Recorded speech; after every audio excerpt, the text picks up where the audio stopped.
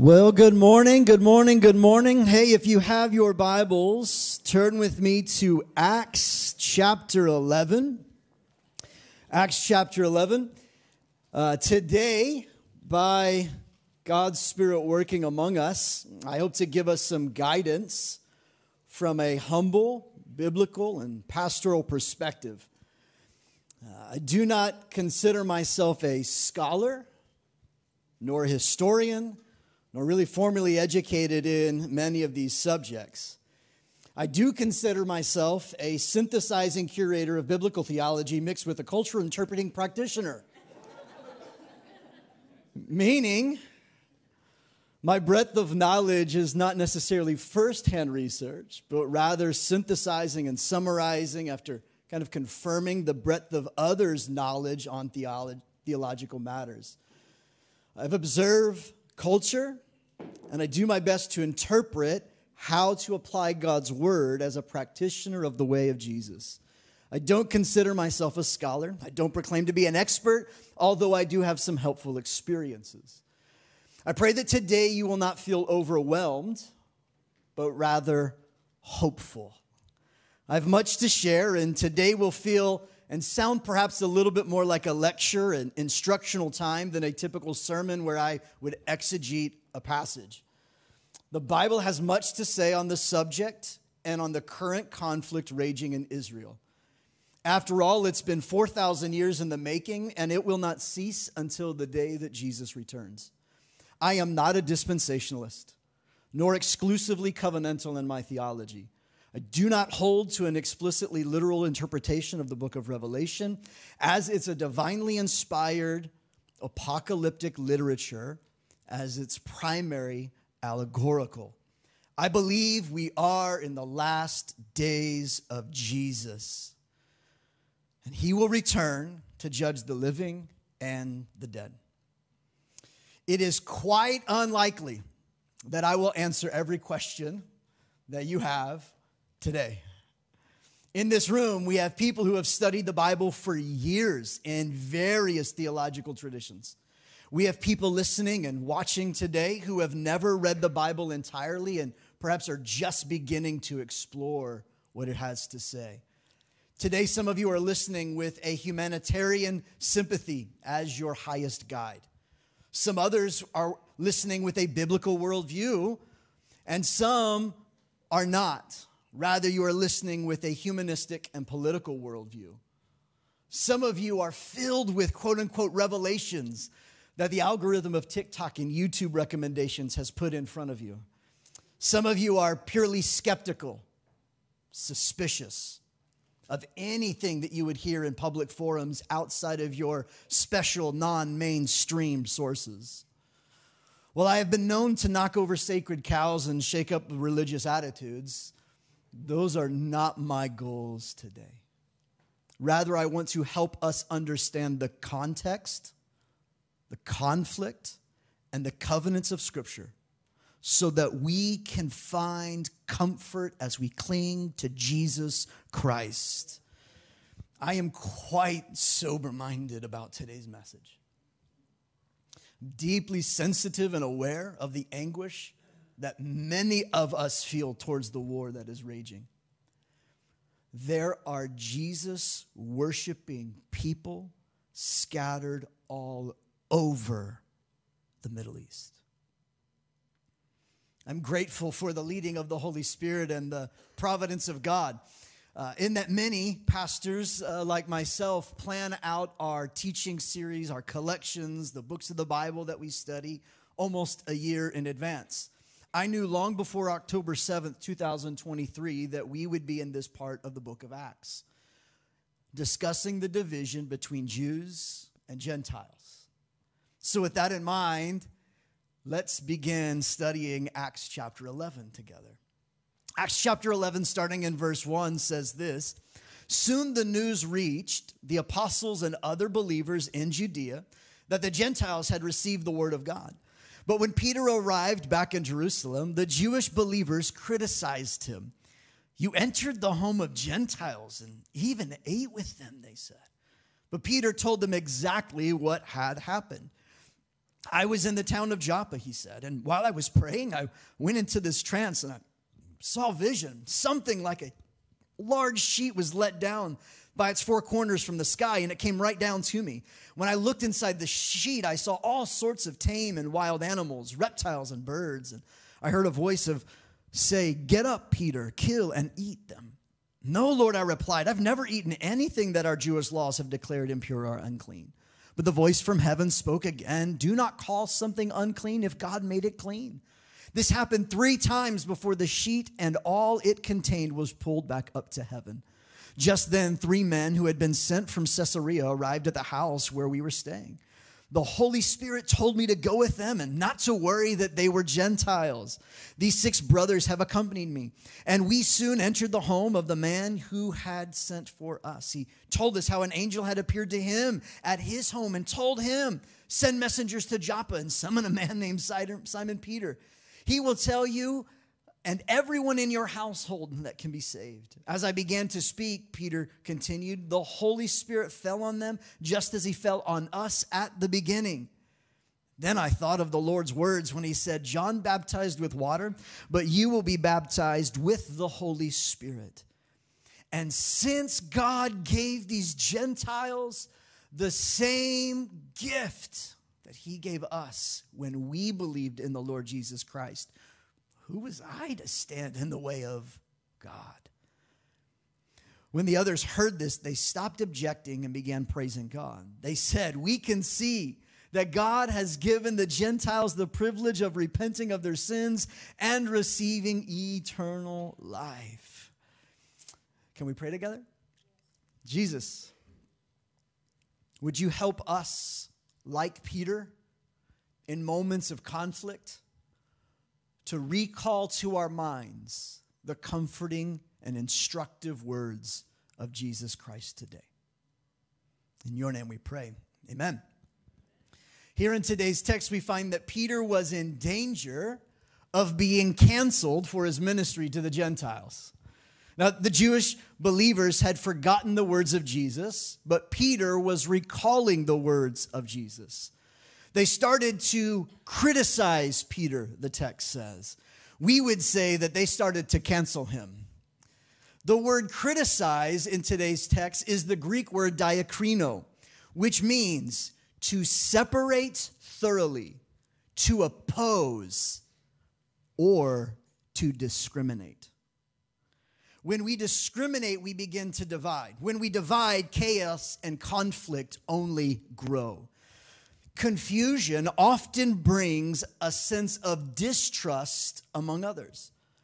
Criticism often comes because people don't really understand what has happened, what is happening, or perhaps assume incorrectly what will happen. The believers in Judea were confused about Peter's actions that led to this brief breakdown of trust.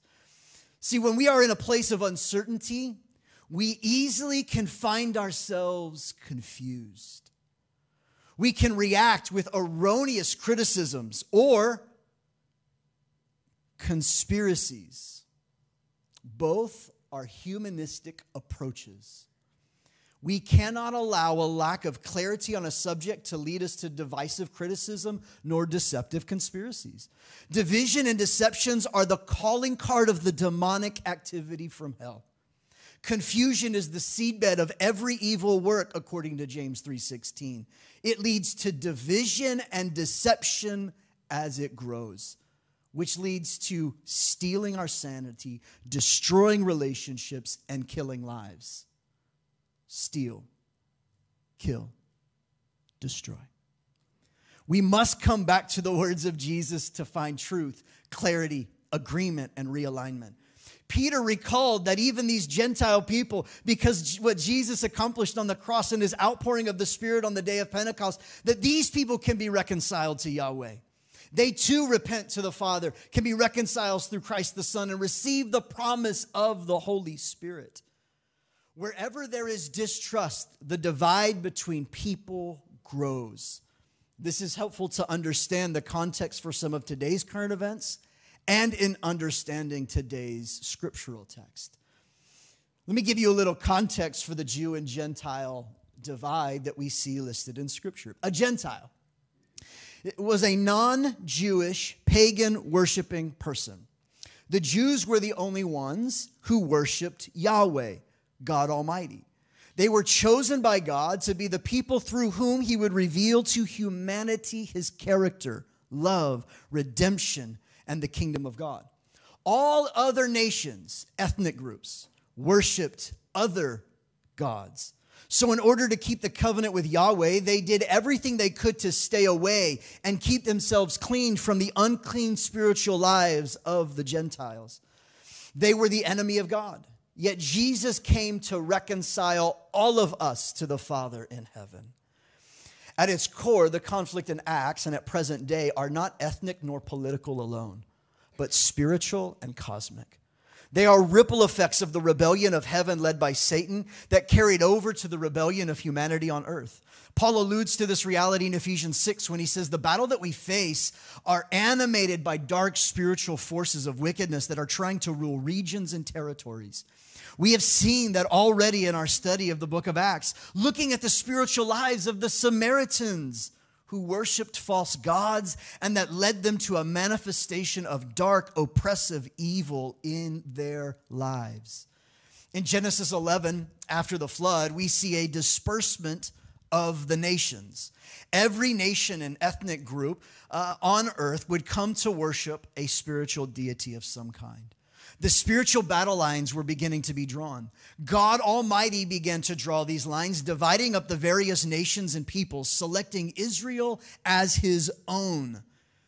It was as if God was saying to Satan and all the evil of the world, you think you can make the world flourish on your terms in your way, apart from my will and plan? Go for it. I'll take Israel. You other spiritual Elohim, you take the other 70 nations and bring it. I'll bring redemption, reconciliation through them, and defeating you one day, just you watch. Moses, in a prophetic moment put to lyrical music and song, zooms out, and God gives Moses a glimpse into the sequence and the future cycles of this cosmic conflict that would be to come. We find it in Deuteronomy chapter 32. Take a listen to these first 12 verses. Listen, O heavens, and I will speak. Hear, O earth, the words that I say. Let my teaching fall on you like rain. Let my speech settle like dew. Let my words fall like rain on tender grass, like gentle showers on young plants. I will proclaim the name of the Lord. How glorious is our God. He is the rock. His deeds are perfect. Everything he does is just and fair. He is a faithful God who does no wrong. How just and upright he is. But they have acted corruptly toward him. When they act so perversely, are they really his children? They are a deceitful and twisted generation.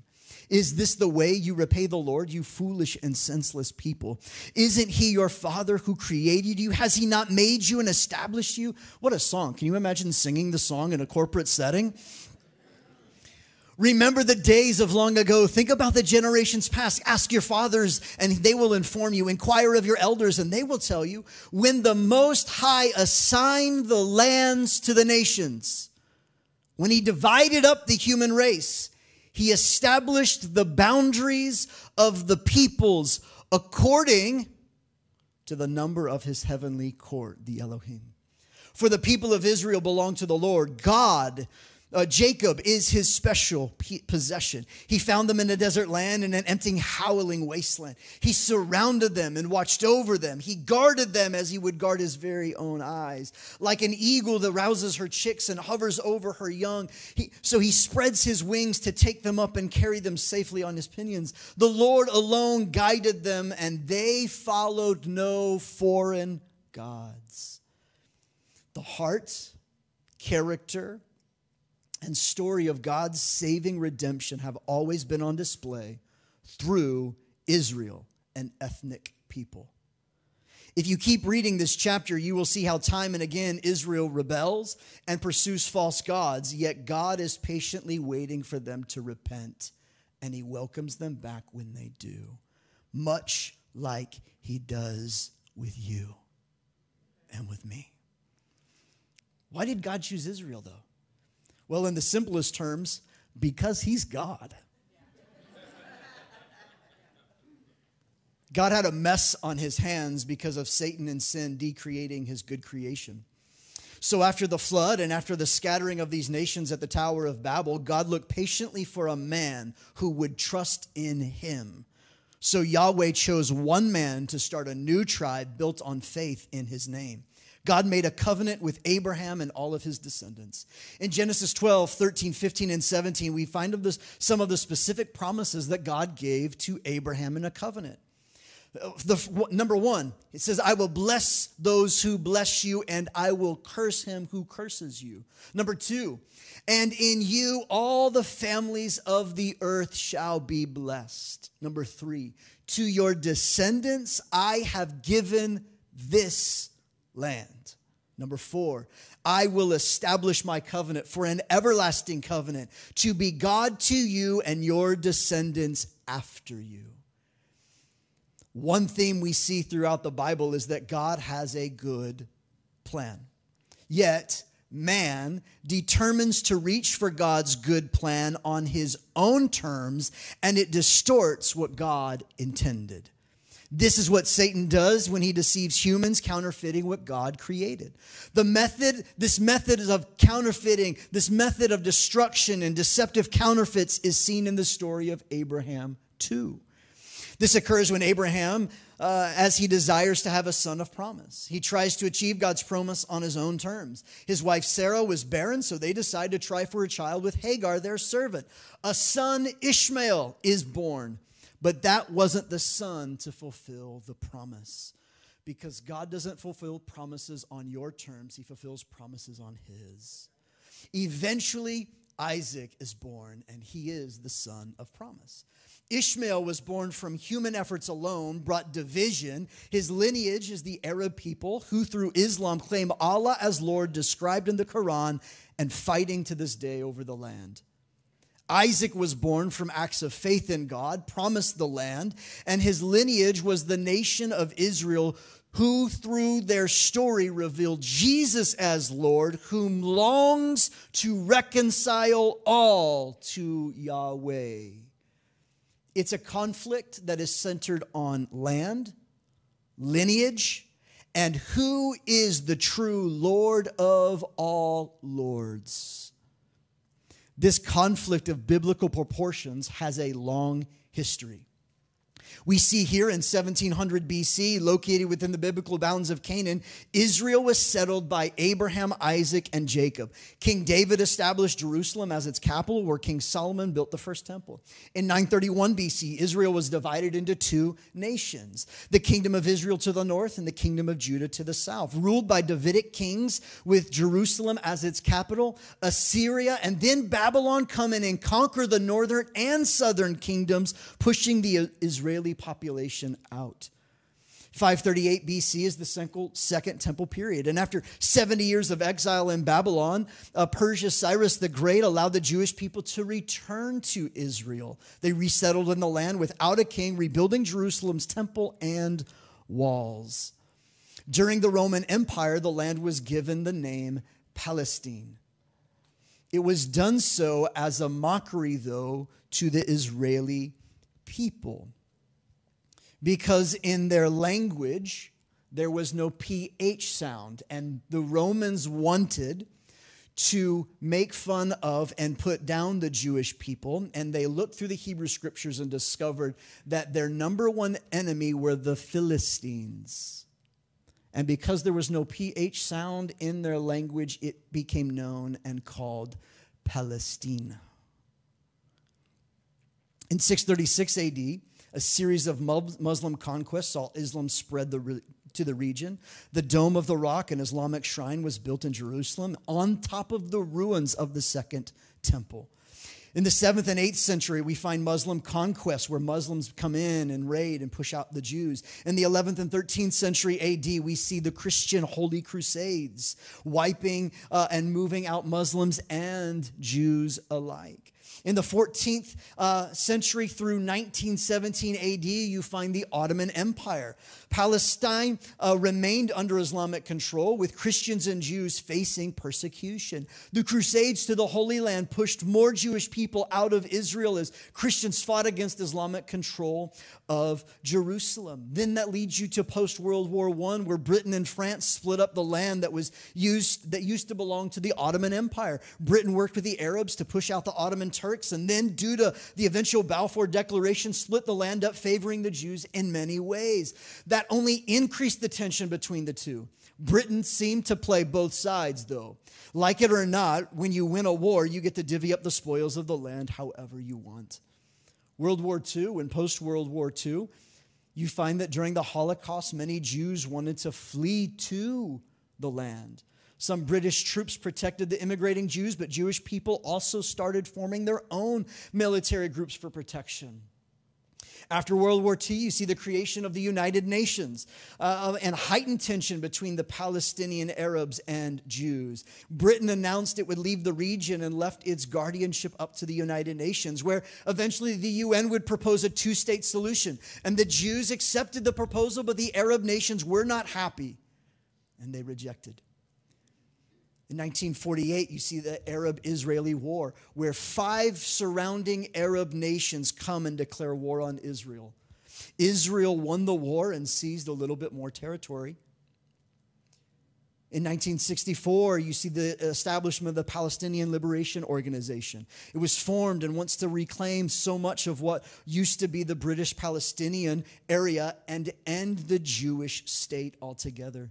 In 1967, you see the Six-Day War, and tensions continued to remain high after this Arab war, and it continued on even though Israel each time was able to defend and hold to what God had given to them, and tensions only grew. In 1973, you see the Yom Kippur War, in what is also known as the October War, where Egypt and Syria launched surprise attacks on Israel, trying to regain territory lost to Israel in the Six-Day War.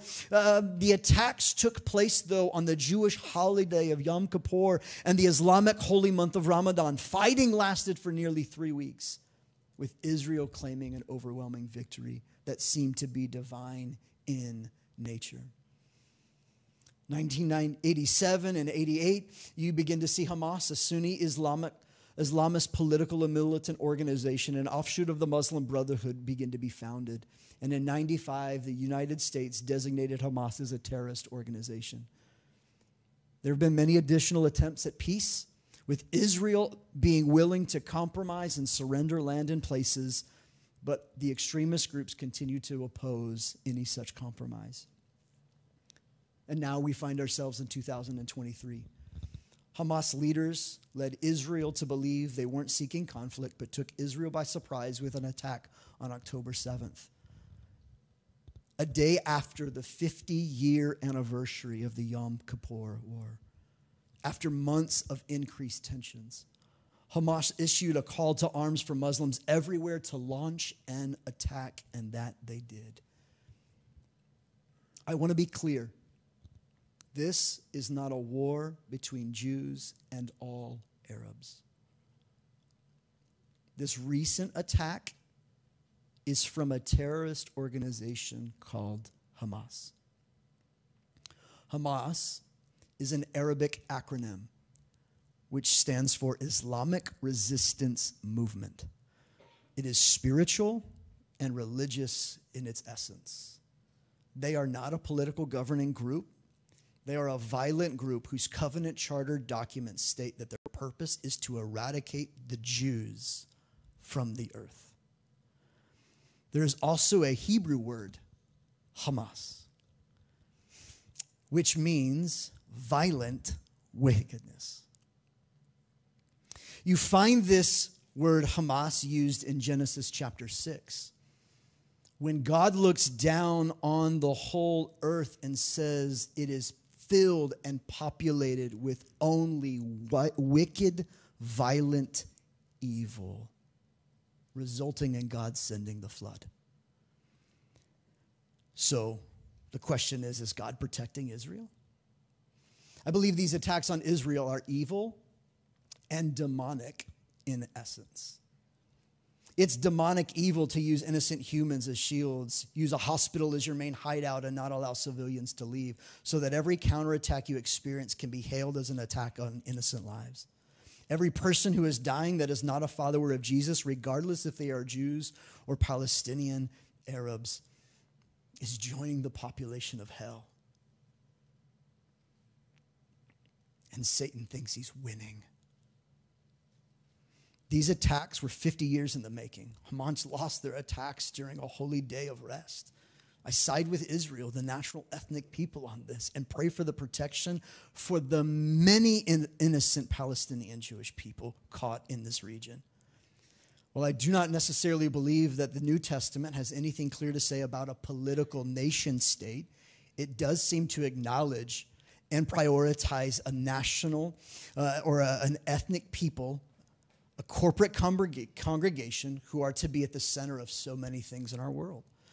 However, as a national entity, anyone would have a right to defend their people. If this occurred in Brazil, Argentina, or Canada, the world would be reacting much differently, perhaps. Many people have been quick to protest and speak vile, evil, and indictments on the Jewish people for defending themselves. What I see as I look back on the history and on Scripture, I see this. It never ends well for those who attack Israel and perpetuate evil toward them. Before Hamas, it was Hitler. Before Hitler, it was Herod. Before Herod, it was Haman.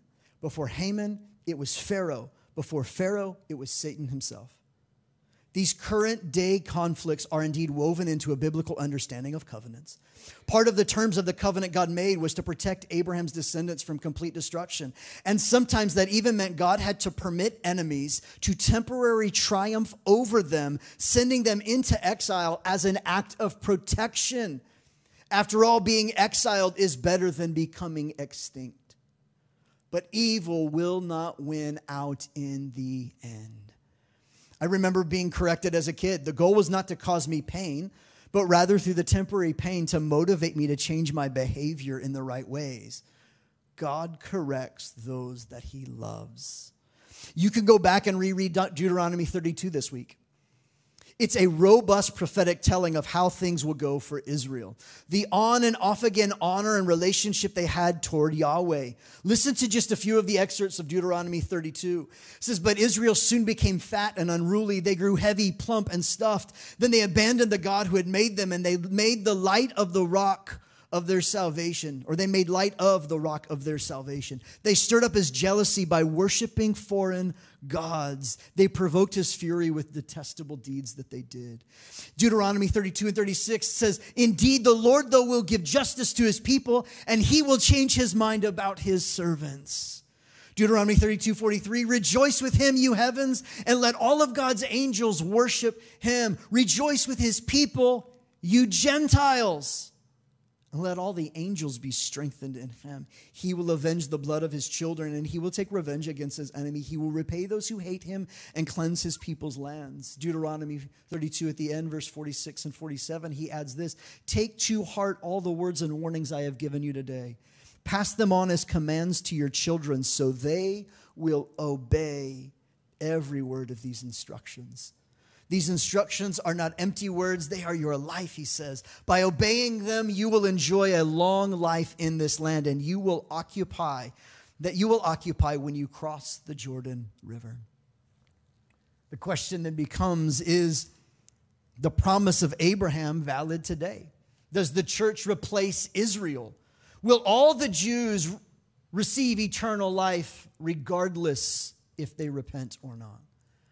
Romans 1 through 11 is an 11-chapter discourse that Paul begins to dismantle the cultural alignment that brought divisions between the Jews and the Gentiles. He explains that genetic ethnicity doesn't bring salvation, nor does it exclude you from receiving salvation.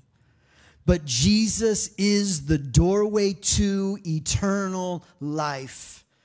Trusting in your ethnicity, your nationality to secure your eternity will fail every time.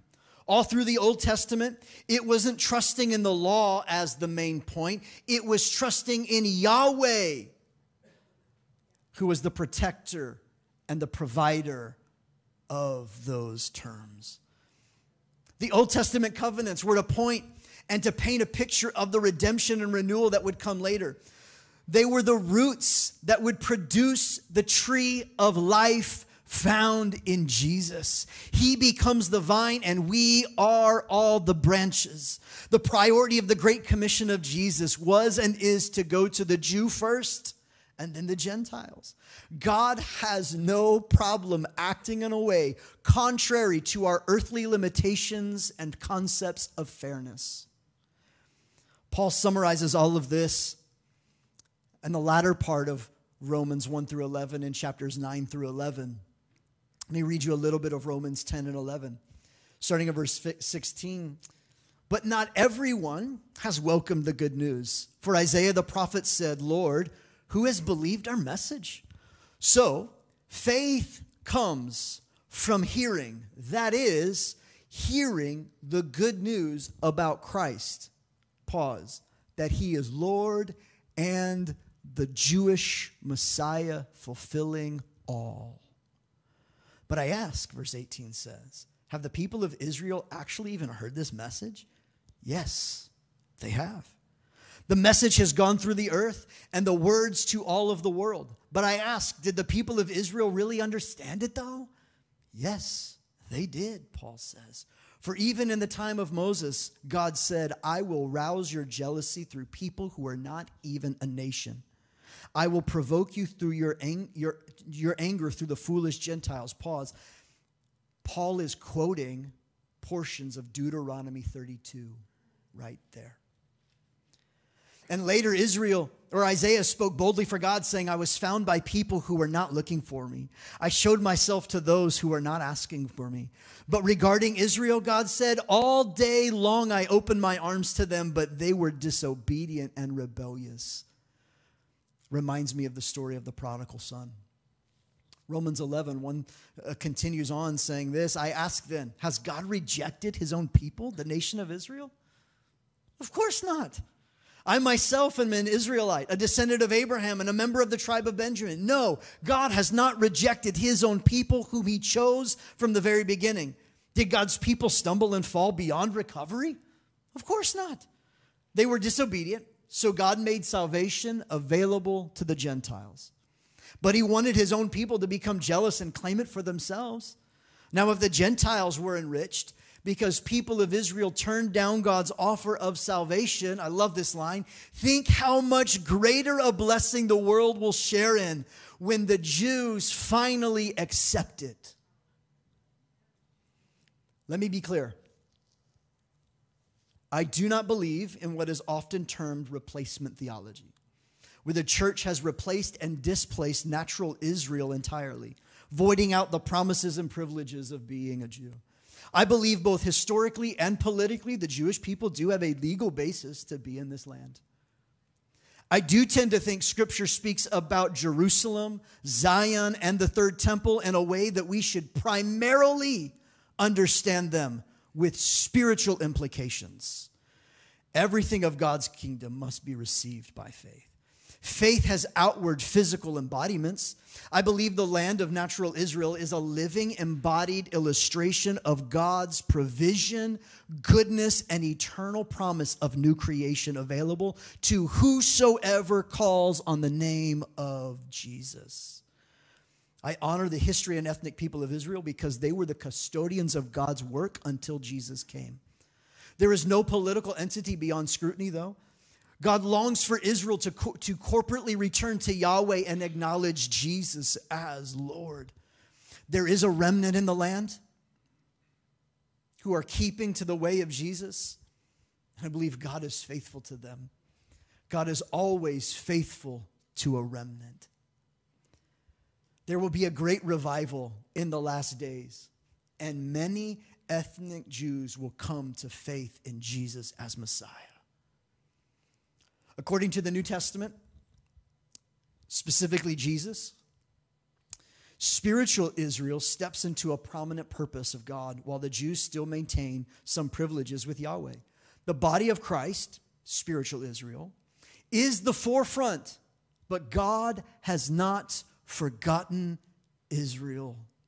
The church, the global people of all ethnicities who have placed their saving allegiance in Jesus Christ are those who have placed that in Christ, those who have been grafted into the tree of Jesus, and those who have grown from roots of Old Testament patriarchs and believe that Jesus is the Messiah. The global church is spiritual Israel, if you will. Ethnic Jews are natural Israel.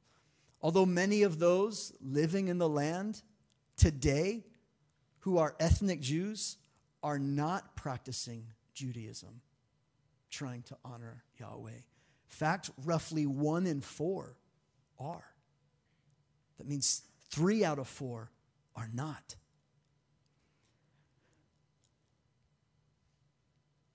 Friends, God has not forgotten about the Jews, even though the church, spiritual Israel, comprised of both Jews and Gentiles who have their allegiance in Jesus, are at the forefront of God's plan to reveal Christ and reconcile the world to him.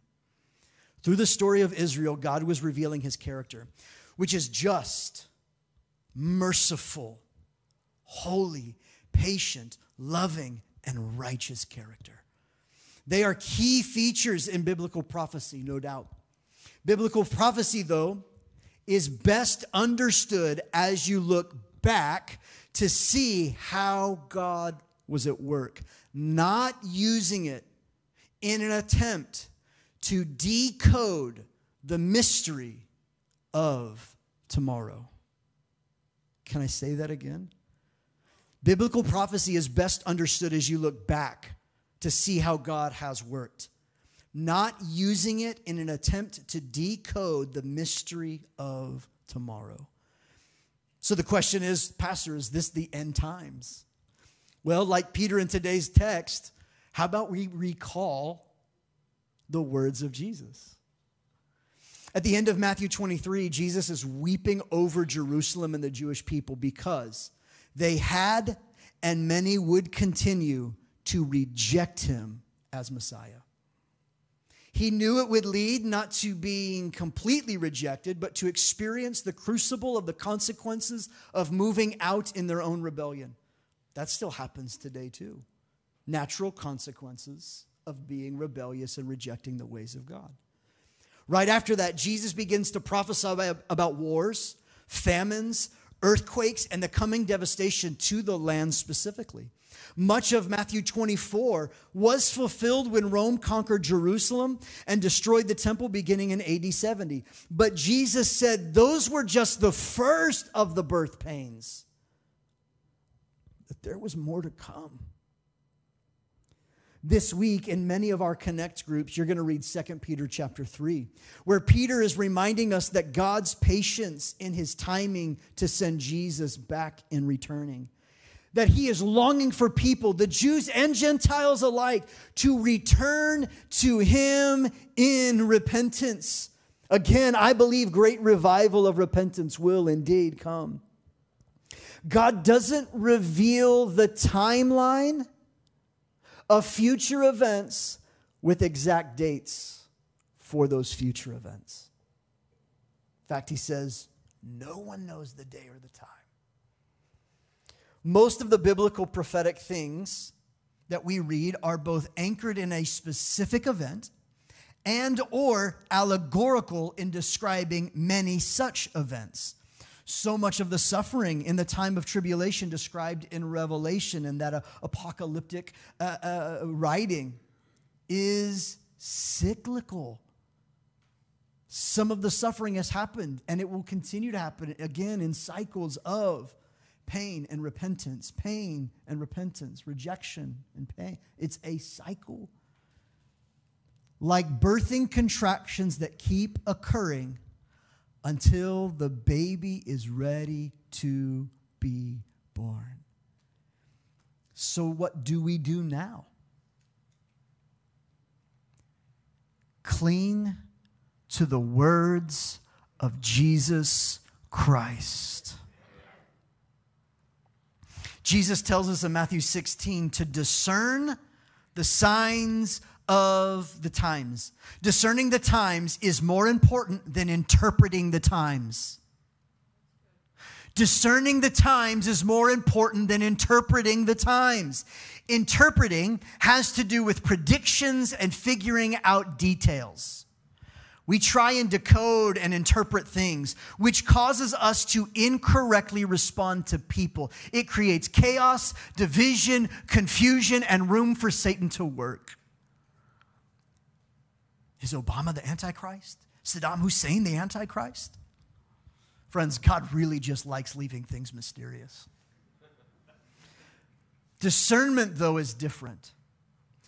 Discernment is when we, number one, distinguish between spirits that are motivating what we're seeing and determining then how to act. Jesus commands us to discern the times, not to interpret them. Discerning the times is distinguishing between spirits and determining then how to act. These are both elements of the Holy Spirit leading and guiding us.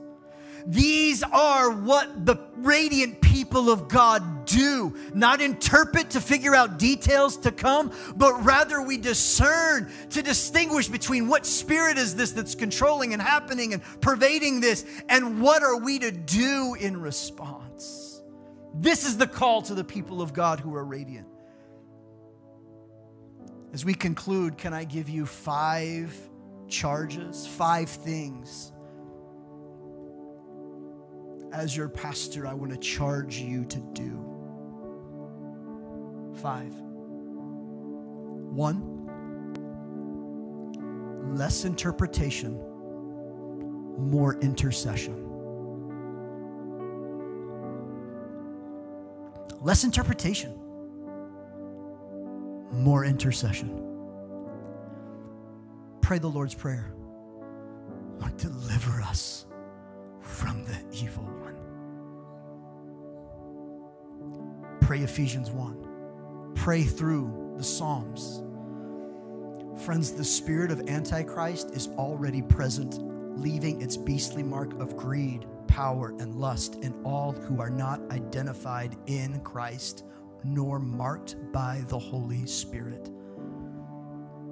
Gog and Magog are not single-armed nations, but rather the whole of those peoples who will rise up against God's people.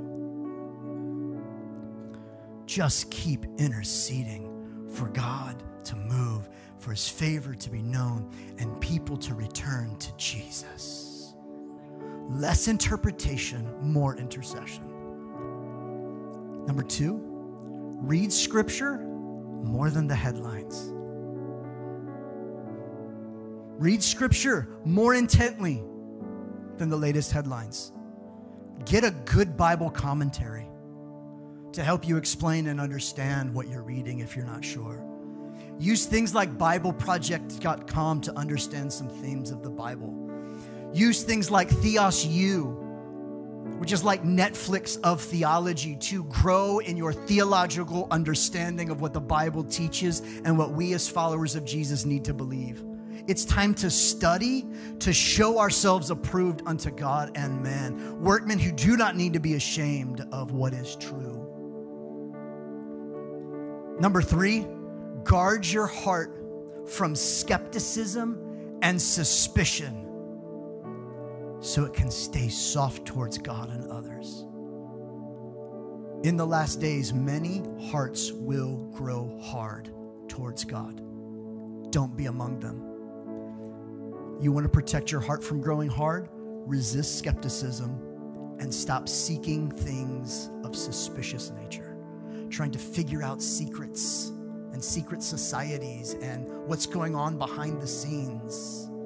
It only creates a hard heart towards people whom God deeply longs for them to come into reconciled relationship with him, regardless of their ethnicity.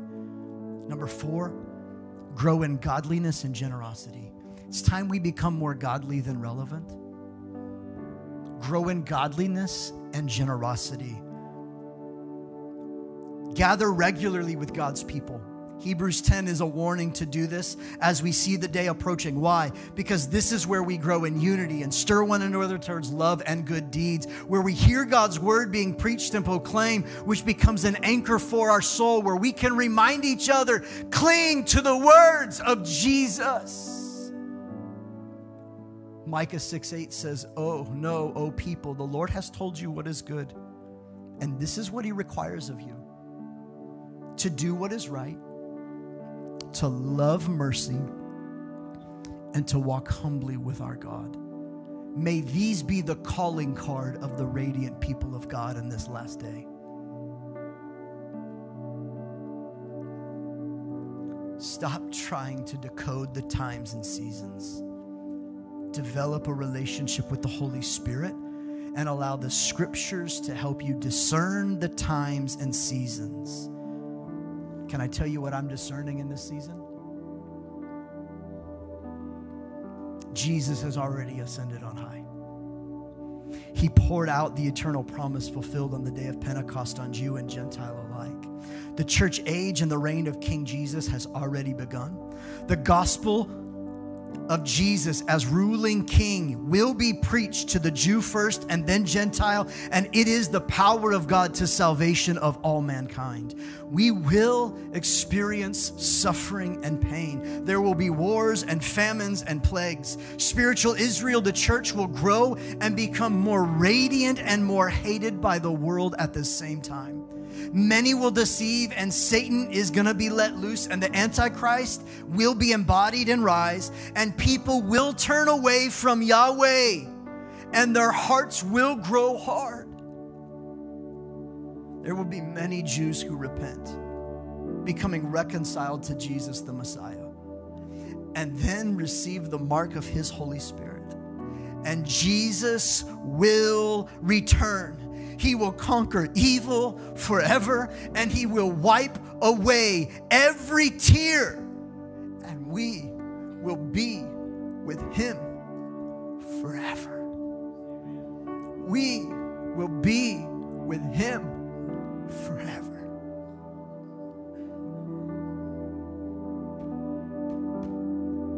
And so we pray, come, Lord Jesus, come. So we pray, come, Lord Jesus, come. Come, Lord Jesus, come.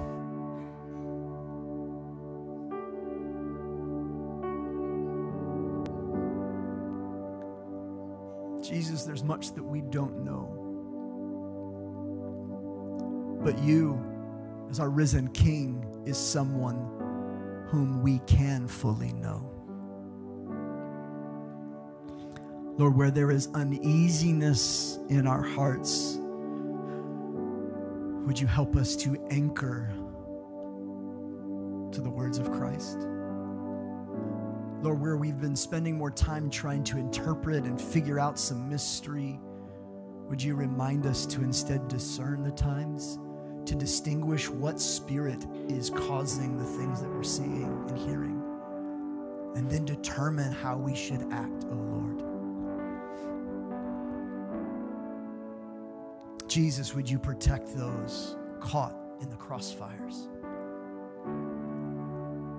Would you redeem those who call on your name, oh Jesus? Would you cause your church and the remnant of those faithful in that land to rise up in love and grace and devotion and generosity and compassion, Lord, to those people?